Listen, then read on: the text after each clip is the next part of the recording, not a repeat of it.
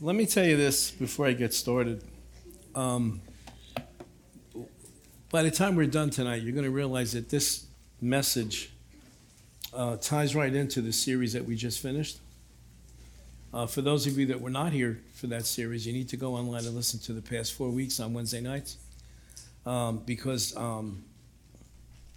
honestly, that series was prophetic because there are so many people that are dealing with mental issues right now, dealing with anxiety, dealing with emotional upheaval.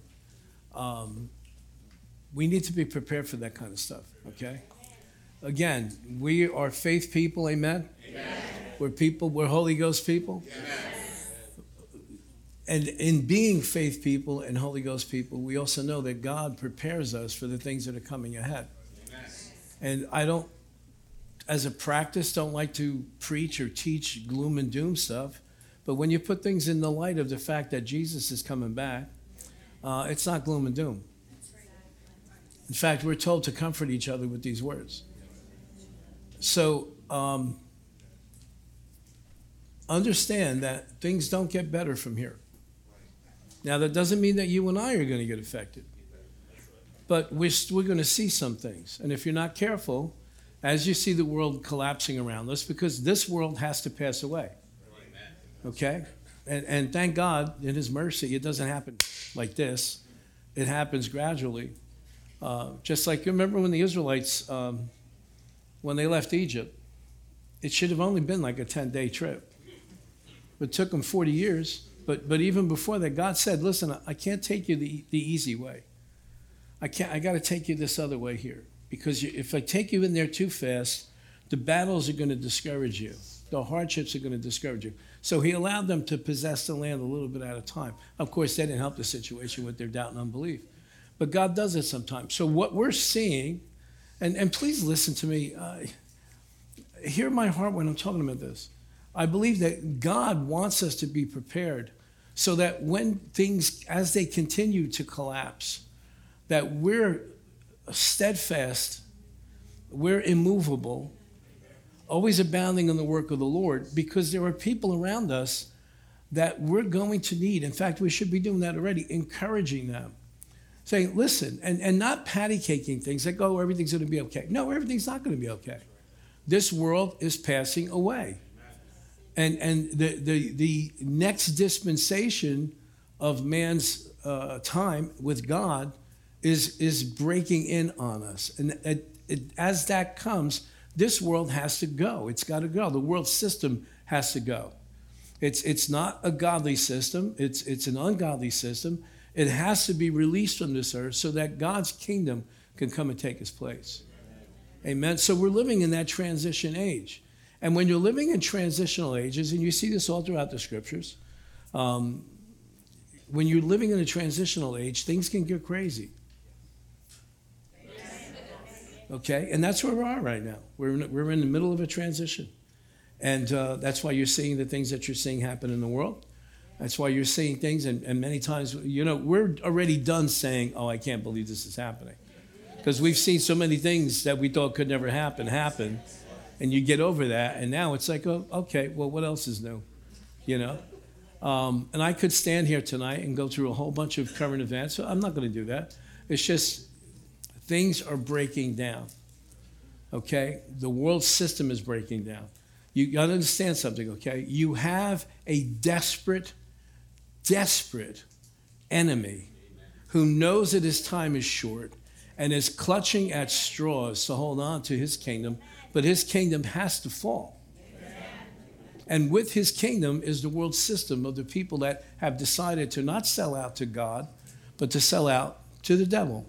And that's what you're seeing happening before your eyes. Okay? So we're living in a very prophetic time. So what I want to talk about tonight, and I think we could finish this tonight, is practical steps to freedom. Now, don't make the mistake like the Pharisees made when Jesus accused them of being slaves to sin, and they said, we're not slaves to anybody. We're followers of Moses. And he pretty much said to them, if you were a follower of Moses, you would have followed me. Okay? And God is our Father. He said, well, if God was your Father, you would know who I was. don't make that mistake, because we're going to talk about, part of what we're going to talk about tonight is about deception. And deception is extremely dangerous. I remember one time there was a young man that worked for us many, many years ago. And in fact, he was the very first person that I witnessed to. I got born again on a Wednesday night, went to work the next day. He was one of my dishwashers. For those of you who don't know, we used to be in the food business. And so this young man, who was like a little brother to me, he was like the first person that I witnessed to got born again, okay? And so that relationship went on for many, many years. And then eventually at some point, he moved on in life and disappeared out of the area.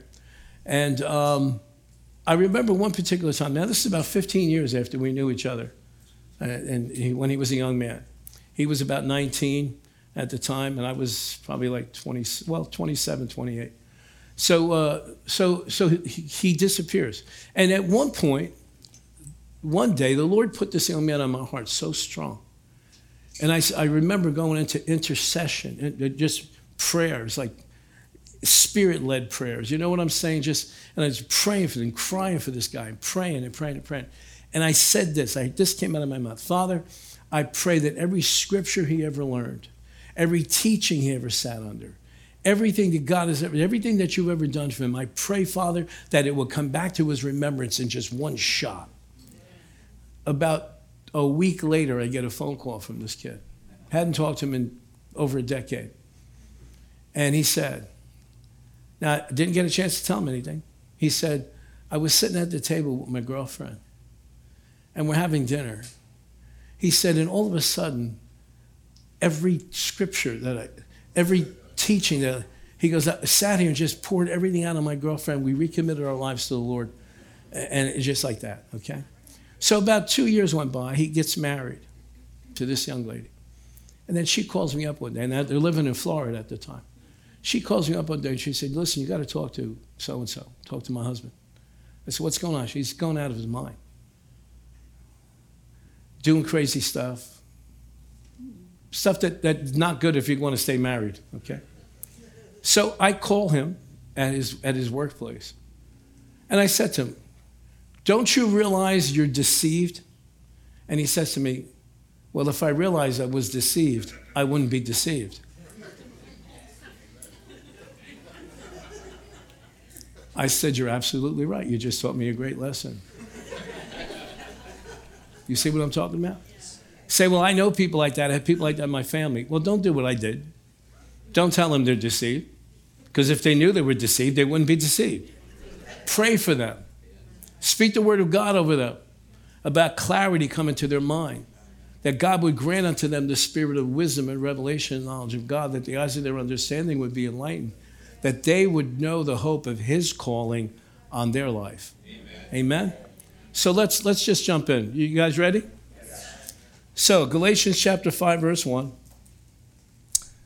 I'm going to read to you from the NIV translation for this particular scripture anyway.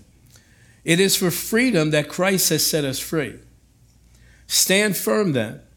Do not let yourselves be burdened again by a yoke of slavery. In other words, what's he saying? Once you get free, stand firm. Now see, in order to stand firm, you have to have a foundation. Amen? In order to stand firm, you have to have a foundation. You cannot stand firm on sand. You cannot stand firm if you're on one of those, what are those boards that they go in the water with and they stand there and paddle? What do you call that? The paddle board. It's extremely difficult to stand firm. Yes or no? Yes. Why? Because you don't have a firm foundation. That what's underneath you can shift and change at any given moment. You have to have a foundation if you're going to stand firm. Stand firm then, and do not let yourselves be burdened again by a yoke. It's not an egg yoke. It's talking about a yoke, a device that you would put two animals together, okay, tied together, all right, working together. He said, stand firm then. Do not let yourselves. Do not let yourselves. So in other words, you have a choice. I have a choice. We can either choose to let ourselves get dragged back into some type of slavery, or we can choose to stand firm, resist, and watch the enemy flee. Amen? Amen. Do not be burdened again by a yoke of slavery. So this is what we're talking about. This message is specifically for believers, okay? For those that are born again, that's what the scripture is addressing here. You see, if you're not born again yet, you can't go back into a yoke of slavery because you're already in slavery. It's only those that come out of slavery that could be tempted to go back in. Does anybody know what I'm talking about? Okay. John chapter 8, verse 36. So if the Son sets you free, go ahead, say it with me. You will be free indeed. Indeed, in fact. Now, the common thread throughout the gospel is this concept of freedom.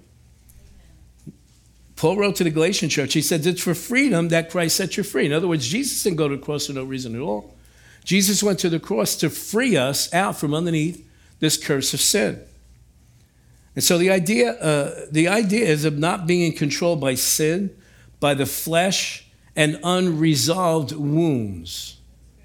I'm going to say it again because I want you to understand that these are the three main ways that we get sucked back into some type of slavery, okay? By sin in all of its forms, okay? The flesh, this constant desire to feed our flesh, constant desire to feel good, to satisfy desire, and unresolved wounds. Now, unresolved wounds, I think, is extremely important because usually we don't connect that with sin, because when you have an unresolved wound, you usually have come to the conclusion or have chosen to believe that you are 100% guiltless and somebody hurt you, and because somebody hurt you, you now have permission to go out now and satisfy the flesh and get involved in sin. And that is a trap that the enemy uses over and over in people. You know, you don't feel good, somebody did this to you, or you're feeling down, go, you fill in the blanks. Okay, anybody know what I'm talking about?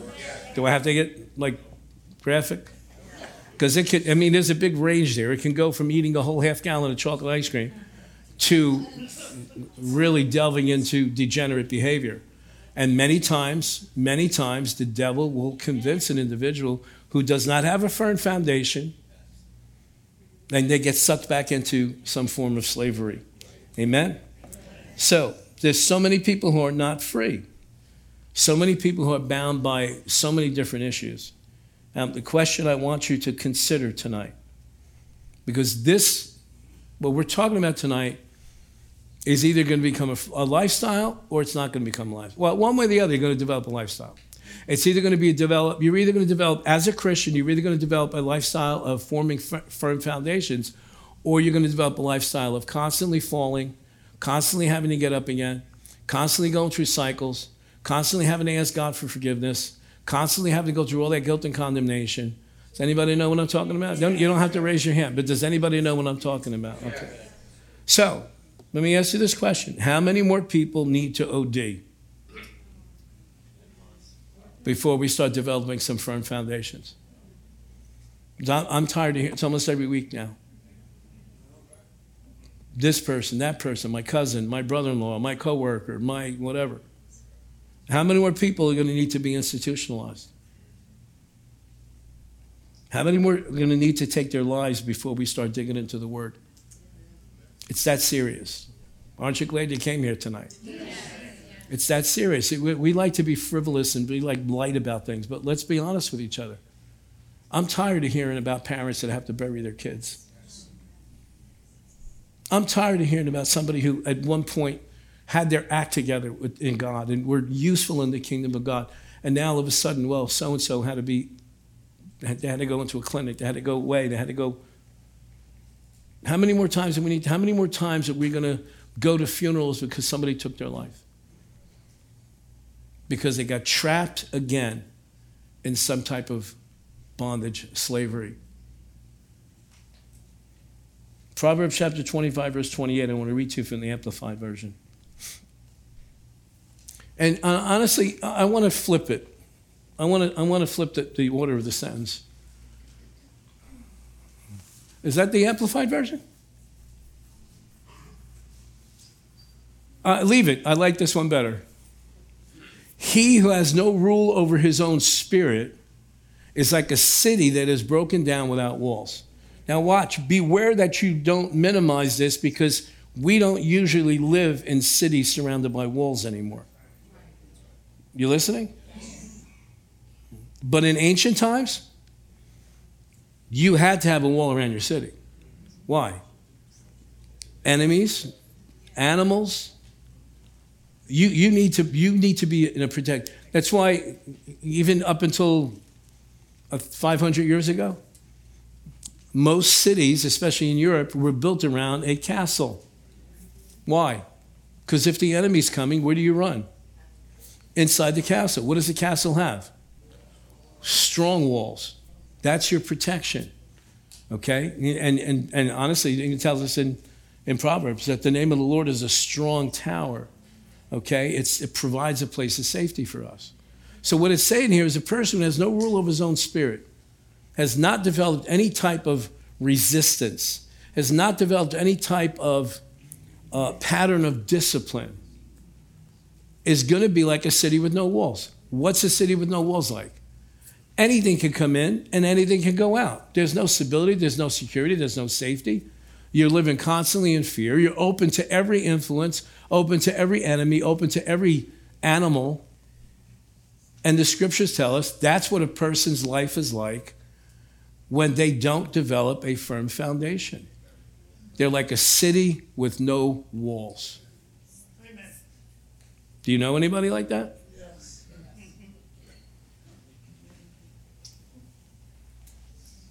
So,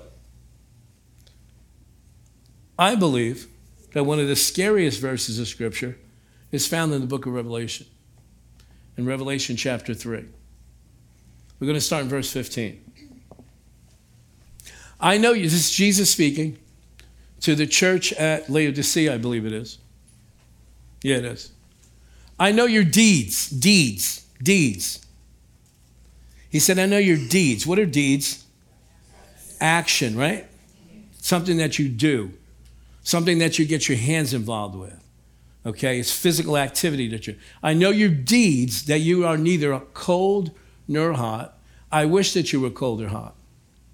So because you are lukewarm and neither cold or hot, I will vomit you out of my mouth. We always love to talk about this stuff.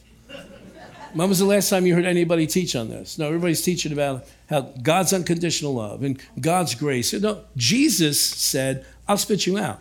Now watch this now. Again, do you remember recently me talking about a lot about God being very practical? Okay, the reason why he's using the phraseology he's used, and the reason why he's using the illustration he's used, because this city sat on these lukewarm springs. If you wanted to get a decent drink of water, you had to go to another region. Their water tasted like sulfur. It was always lukewarm. I don't know about you, but I'd rather have hot or cold. Okay, there's no 7-Elevens where you can go buy a bag of ice. Just stinky, sulfuric, lukewarm yuck. And so when he said, I'd rather have you hot or cold, and because you're lukewarm, I'm going to spit you out of your mouth, they understood exactly what he was talking about. Okay? So because you say, now watch this now, we talked about how dangerous deception is. Okay? Now he's addressing an entire church in an entire region. Because you say, I am rich and have become wealthy and have no need of anything, and you do not know that you are wretched, miserable, poor, blind, and naked. Jesus said, you think you got your act together, but I know the truth. You might look like on the outside that everything is cool. You may look like on the outside you got it going, okay? You have no need for anything, but I know the true condition. He said, go back. And you do not know. You do not know. Just like that young man said to me, if I knew I was deceived, I wouldn't be deceived. You listening to me? Yes. Deception is dangerous. Now watch this now. Been around for a few years. Been around church for a few years. I have met plenty of people who would rather stay deceived than to make changes in life. Dangerous, especially when that individual is the head of a household. Because now you've got entire generations now that are going to be raised up thinking this is normal. And it's not normal. Okay, in other words, don't tell me anything. I don't want to know. Don't we think that God knows? Jesus, now watch this now. Because you see, we're not used to seeing this side of Jesus. We like to... Many times people don't see the harsh side. But how many of you know, or maybe don't know yet, that love is tough? And this is tough love. He's saying to them, you got this picture of yourself like you got it all going on. But I know the truth. Wretched. Wretched. Oh my God. To be called wretched. Miserable. Poor. You know, he's talking about spiritually. Blind and naked. This is a bad condition. Keep going. I advise you to buy from me. In other words, he's saying, I'm going to make available to you the stuff that you can only get by being in relationship with me, not doing the deeds, but being intimate in relationship with him. Okay? Buy from me gold refined in the fire, so that you may become rich, and white garments so that you may clothe yourself. You getting this? Yes. Listen, every single one of us better pray that we're not living a life that we think is okay, only to find out at some point in time, Jesus is going, you think you got it all in a bag of Fritos, but this is where you're really at. Now watch that now. I want to hear that now. I don't want to hear that when I'm standing in front of him. Because as long as we're breathing, we could still what? Change. But once we're out of this body, that's it for eternity. Aren't you glad you came out on a Wednesday night? Amen. Verse 18, can we go back to that? Give me the rest of it. Go back. We got to put it in context. I advise you to buy from me. He's talking to a whole church. I advise you to buy from me gold refined in the fire. In other words, gold that's been tried and tested and pure. Pure. So that you may become rich in spiritual things and have white garments so that you may clothe yourself with righteousness. Okay? Next verse. Next part of it. And the shame of your nakedness will not be revealed. God's not looking to expose us. God's looking to transform us. But if we don't yield to the transformation now, we will have to be exposed in eternity.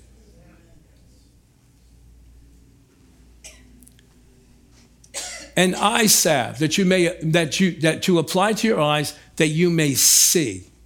Okay, in other words, I'm going to give you the ability to see through the deception, to see the stuff that you've tolerated, the things that are going on. So I don't expect this to be a cheering message tonight. I'm just going to keep throwing it out there because I know this is sobering. Okay, but if we're going to be full gospel, 100% preaching the word people, then we can't just preach John 3:16. We got to preach Revelation chapter 3 also. Because this is just as anointed as John 3:16. Okay? We need to have salve so that our eyes will see. Is there more or is that it? Here it is. Those whom I love, I what? Rebuke and discipline. Therefore be, what is zealous? Excited, passionate, determined, on fire for what? To repent. Repent. He's not telling us we're going to hell. He's just saying, look, you're not living the life, I know inside you're not living the life that you're projecting on the outside. So I'm giving you time. I'm giving you time. And he'll give you time if you put your heart right. I remember Rick Renner doing a teaching. If you don't know who he is, go look him up. One of the best Bible teachers in the world. Rick Renner. His ministry is located in Moscow, Russia, okay, originally from the United States. He talks about what Jesus looks like in the book of Revelation. And he talks about his feet looking like bronze in the fire. Now, this is what he's saying. I'm just repeating it. You go look it up. He said the reason why Jesus is portrayed with these bronze feet and bronze legs is because bronze is very extremely heavy, and it means he's moving very slowly towards judgment. You listening? He's not running to judge us. He's moving very slowly to give us the time that we need to repent. And I don't care who you are sitting here tonight, there's going to be at least one thing inside of you that you're going to need to repent from. Amen. What does repent mean? To turn around and go in a different direction. There's some of us that need to change our mind. Stop this. And let me tell you something. You know how self-deception starts? This is how it starts. I know the Bible says this, but this is what I believe. Honey, you're setting yourself up for disaster. First of all, it's a rebellious attitude. It's not an attitude of submission. It's an attitude of rebellion. In other words, God of the universe sets up this whole pattern of life for us, tells us in black and white, in writing, what he wants for our lives, and we go, well, I know that's what the Bible says, but this is what I believe. Who cares what you believe? So what is repentance? Change the belief system that you've set up in your head that is contrary to the Word of God. Because God's not going to go, well, I guess you don't understand what I was saying. I know you developed kind of your own belief system, and I want you to be true to yourself. No, it ain't going to go that way, honey. Okay? Okay? You listening? Yes. Because there's too many of us that have settled into these patterns. And some people have entertained demons by saying, I know this is what the Bible says, but love is love, so this is the direction I'm going. So we love each other, this is the direction I'm going. So I wouldn't buy a pair of shoes without trying them on, so this is the direction I'm going. Do I have to get any more? So I know the Bible says I shouldn't be doing this, but Pastor, I had somebody tell me this. I didn't want to smack them. Pastor, you don't buy a pair of shoes without trying them on. So that's what this person is to you, a pair of shoes?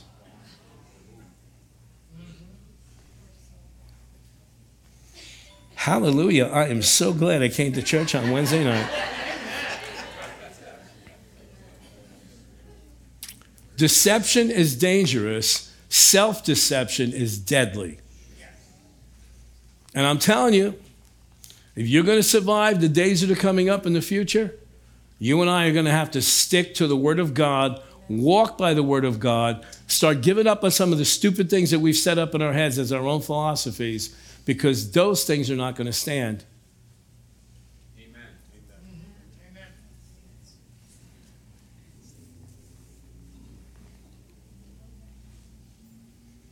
So, freedom from life-controlling habits starts with this number one step. It's facing reality. I'm going to read you a quote from a gentleman who knows a little bit about the things of God. His name is Rick Warren. If not to God, you will surrender to the opinions or expectations of others. I'm going to read that one again. In other words, if you don't submit and you don't surrender to God, you're going to submit and surrender to somebody or to something. If not to God, you will surrender to the opinions or expectations of others, to money, listen to this one, to resentment, to fear, or to your own pride, lusts, or ego. We live our lives submitted to something. Every one of us, a person is born again, not born again, every individual that's ever been born, every person that's on the planet right now, lives in submission to something. Amen. We're created that way. Say, well, I thought we were created for freedom. Yeah, but the only freedom comes is when we're submitted to God. Amen. Everything else that we submit our lives to besides God always amounts to slavery. And always will result in slavery. You want to be free? There is a way. All right. You were designed to worship God. And if you fail to worship Him, you will create other idols to give your life to. You are free to choose what you surrender to, but you are not free from the consequences of that choice. You listening? Serious stuff, right? But it's the mercy of God. So, steps to freedom we're talking about tonight. Planning for victory. Most people plan for failure, but they don't plan for victory. Most people have in the back of their head plan B, plan C, plan D, whatever. But most human beings do not form a plan for victory. It's like if we stumble upon it, we're like, oh, this is gravy. This is nice. No, we're created for victory. We're created for victory. Our lives were not supposed to be one cycle after another, going from one failure to another, stumbling into one pit after another. We were created to be overcomers. And we have a part to play. And he's given us the tools. 1 Corinthians chapter 15, verse 57, but thanks be to God who gives us the victory through our Lord Jesus Christ. Get a plan for victory. Now look, we have a little story here, a very short incident that's recorded in the Gospels. But it says so much. Because you see, we're going to see that this lady had a plan to do something after her situation turned around. If you don't have a plan before, when you, look at me. Every one of us are in this situation right now.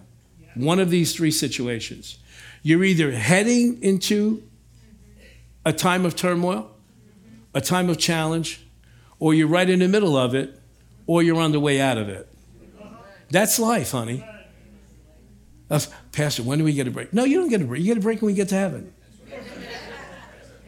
By the time you get a break, you're going to be in a box surrounded by flowers. That's when the break starts. You listen? Are you guys listening to me? Life is all, this is what it is. Now, thank God we're going through it with Jesus. But everybody on the planet right now is either going into a situation, a very difficult situation, in the middle of a very difficult situation, or on the way out of another difficult situation. On the way out of another difficult situation, get ready to go back into a different situation. Because how many times people say, when is it going to stop? It doesn't stop. When's it going to get easier? It doesn't get easier. But you get more equipped. How many of you could attest tonight that the stuff that you're going through right now would have killed you years ago? You would have never made it, right? But what happened? You did make it. Why? Because you picked up what you needed in the last attack to equip you for the next one. Now, that's up to you. Look, life is not easy for any of us, but I'm determined. If I'm going to go through stuff, I want to come out on the other side with at least a certificate of completion. I really want to come out with the gold on the other side. You see what I'm saying? But I'm coming out with something. I'm either going to come out with somebody's head or I'm going to come out with an education. You listening to me? Because you see, when you go through the attacks in life like that, you go, come on. You want a piece of me? Come on. Because what I'm going to pick up when I trance you, I'm going to pick up what so-and-so needs. I'm going to pick up what I'm going to pick up whatever. I'm going to pick up the anointing to deal with this situation in somebody else's life. Amen. We need an incentive. Otherwise, we just fall over and go, I can't do it anymore. I can't. Go ahead, devil, just roll over me. Shut up and get up and start fighting. Don't you dare roll over and play dead. You're not a possum. And most possums end up as what? Roadkill. You don't roll over and just play dead like the devil. If I play dead, the devil's going to leave me alone. No, he's going to step all over you and use you as a trophy. Are you getting anything tonight? Luke chapter 4, verse 38. Just 2 verses of scripture, but man, is this power-packed.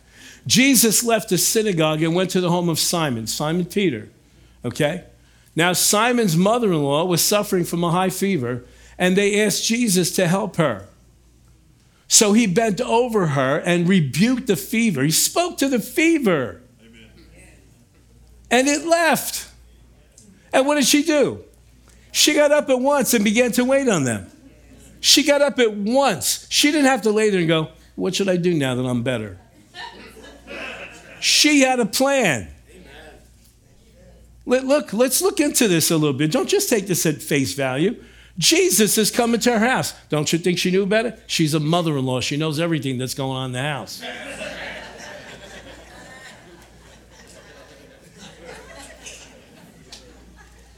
So she knows Jesus is coming. She probably had an idea. Man, I heard he likes this dish and that dessert. She probably had the idea, I'm going to do all this stuff because after the synagogue service is over, he's good, because Peter's house was right next to the synagogue in Capernaum, right on the waterfront. So when Peter was out that night fishing and caught nothing, guess who's looking in the window? You got it.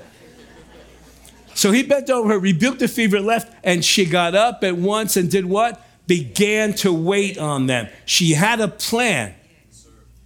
And a plan will give you the incentive to resist the devil and to fight. Because she knows, as long as I got this fever, I can't make him his favorite dish. As long as I got this fever, I can't make him feel special. And I want to she had a plan. Turn to somebody and say, she had a plan. Okay, and here's what I've seen in 25 years of pastoring and 38 years as a Christian. Most people, let me turn around. Most people that deal with life-controlling issues, most people that deal with recovery don't have a plan of how they're going to live their life after they get set free, so there's no incentive to fight. Do I need to repeat it? Yes. How many amens can I get? We have been created as people of vision. Amen. And without a vision, people perish. You have to have something to look forward to on the other side of that battle, or you will always be in the battle. Why? Because you will not rally yourself from the inside, because you don't have a plan. You don't have a plan. chapter 5. She had a plan of what she was going to do with her freedom. Mark chapter 5, verse 1. A lot of scripture to read here. You going to stay with me? Yes. You learning anything tonight? Yes.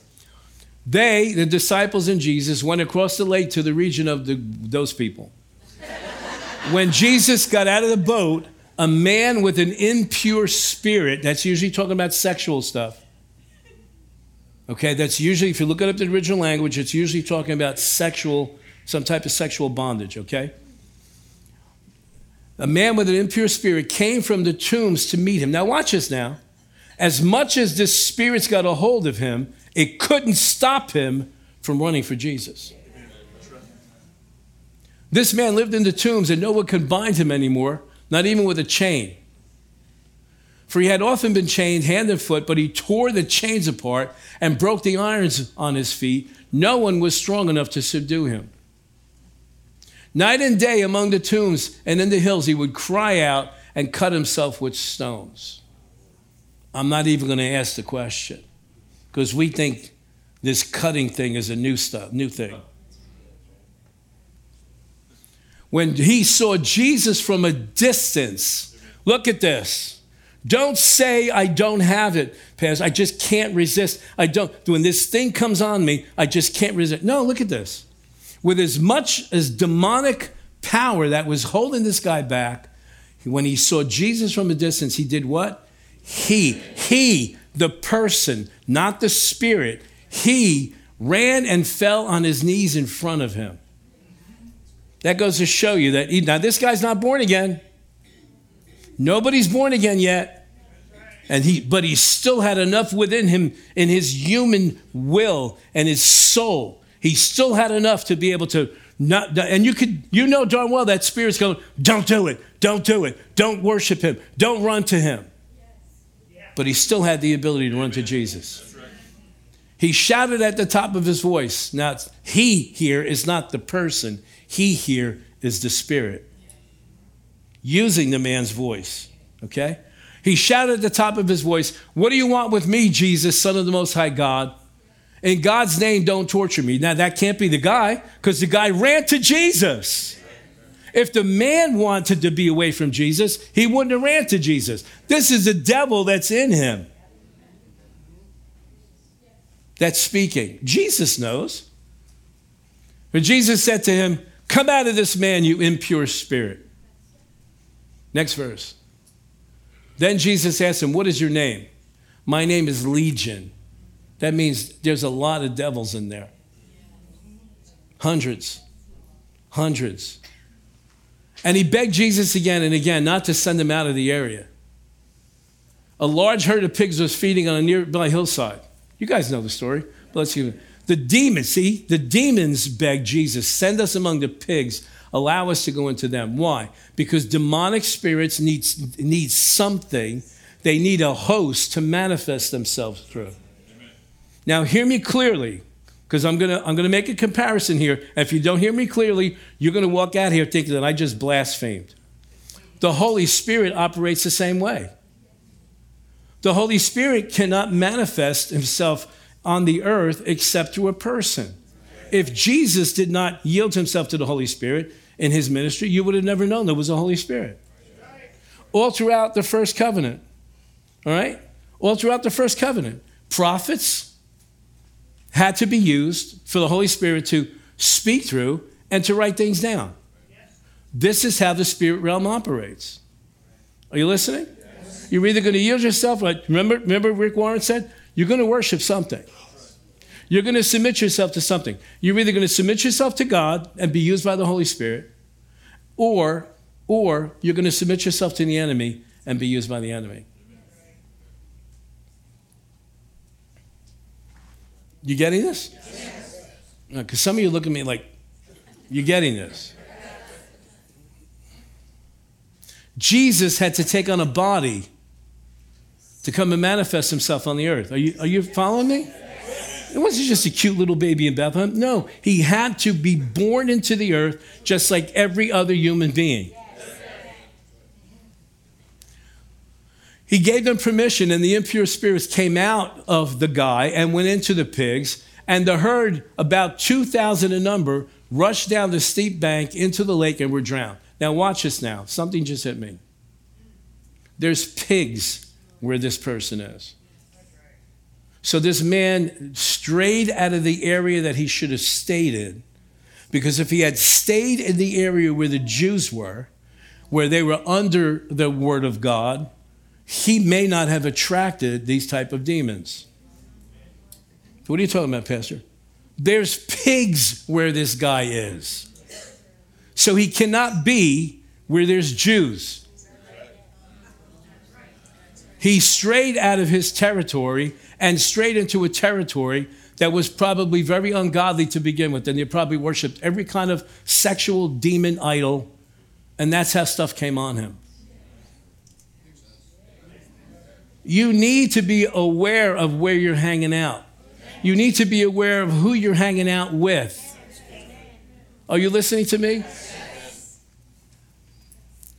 Those tending the pigs ran off, reported to the town, the countryside, and the people went out to see what had happened.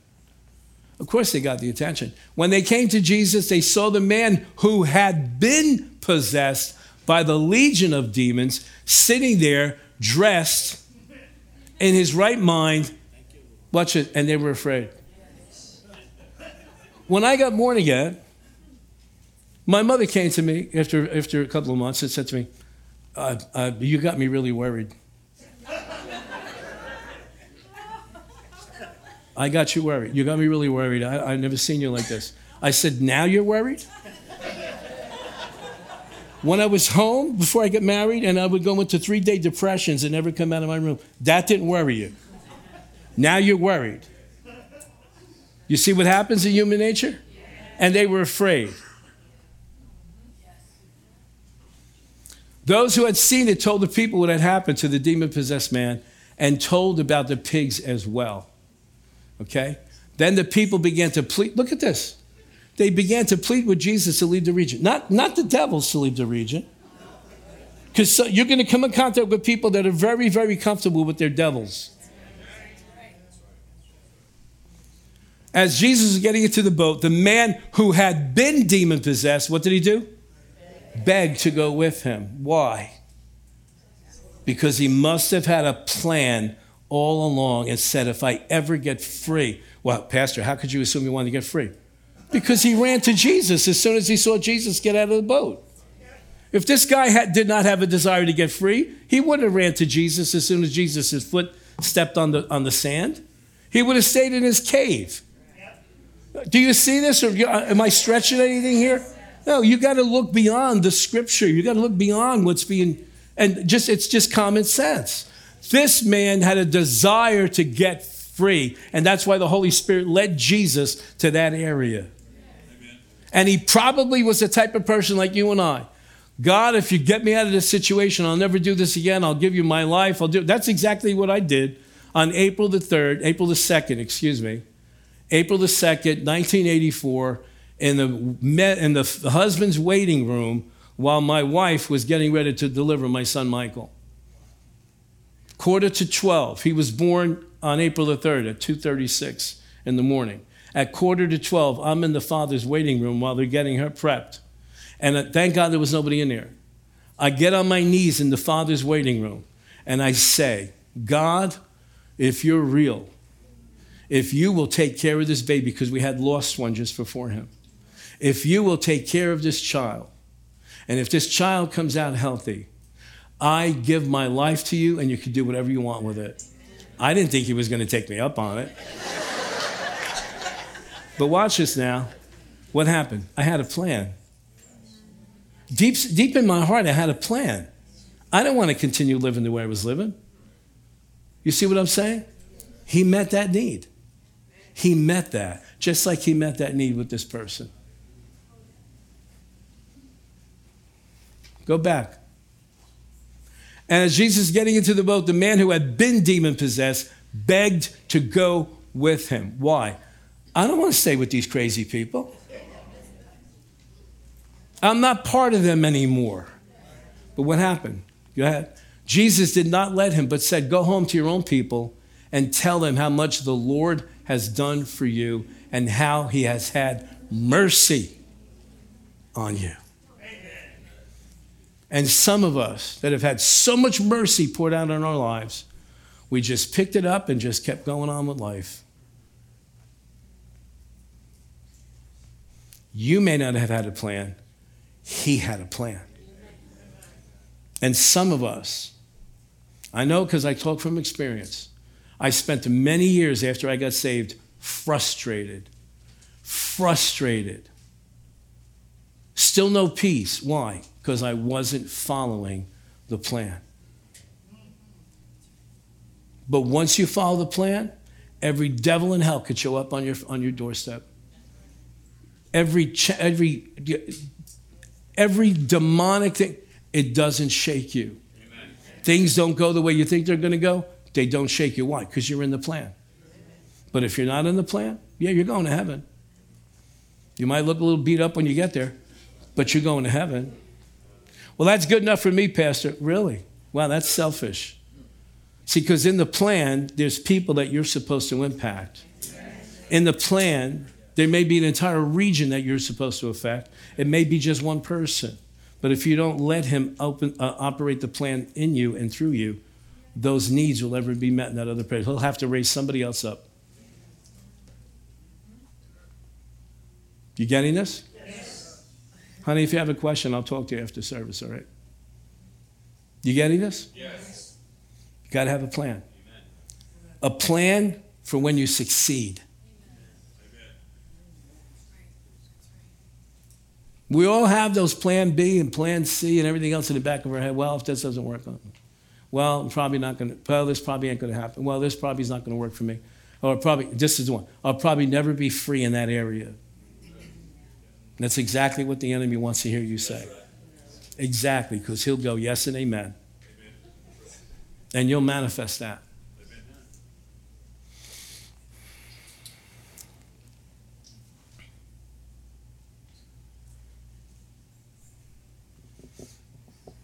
What's your plan? What are you going to do if Jesus was to completely set you free tonight from every little thing that has bothered you? What would you do? Would you even know what to do? Because, some people are so used to living in that chaotic state, they don't even have a vision. They lost the picture years ago. And I pray to God. I'm going to have to wrap this up. We'll have to finish this next week. Is that okay? Yes. Now, let me ask you this question. How many of you can think of at least one or two people that should have been here tonight to hear this? Let me see your hands. What are you going to do? What are you going to do? No, seriously. What are you going to do? Because now you got to have a plan for these individuals.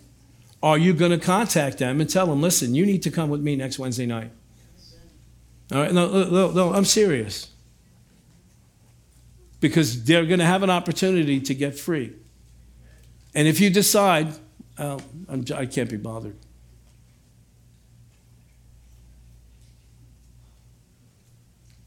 Really? And some of the people that you raised your hand are very close to you. So, for your own sake, for your own sanity, you need to get those people here so you don't have to keep putting up with their garbage. Pastor, my husband's crazy. Get him here next week. My wife's crazy. Get her here next week. My girlfriend's carrying all kinds of baggage. Get her here next week. Well, I don't have a magic wand. No, that's what most Christians think, that the pastor has a magic wand. No, God doesn't even have a magic wand. The power is in the Word. Amen. And the Word is no good on a piece of paper. It's got to get in your heart. Amen. So, stop being an enabler. Oh, stop being an enabler. Because if you have an answer for somebody's situation and you can't be bothered to reach out to them and say, I'll come and pick you up if I have to, you're an enabler. Don't go complaining. Don't ask me for handkerchiefs to pray over them. Go get the person and bring them here.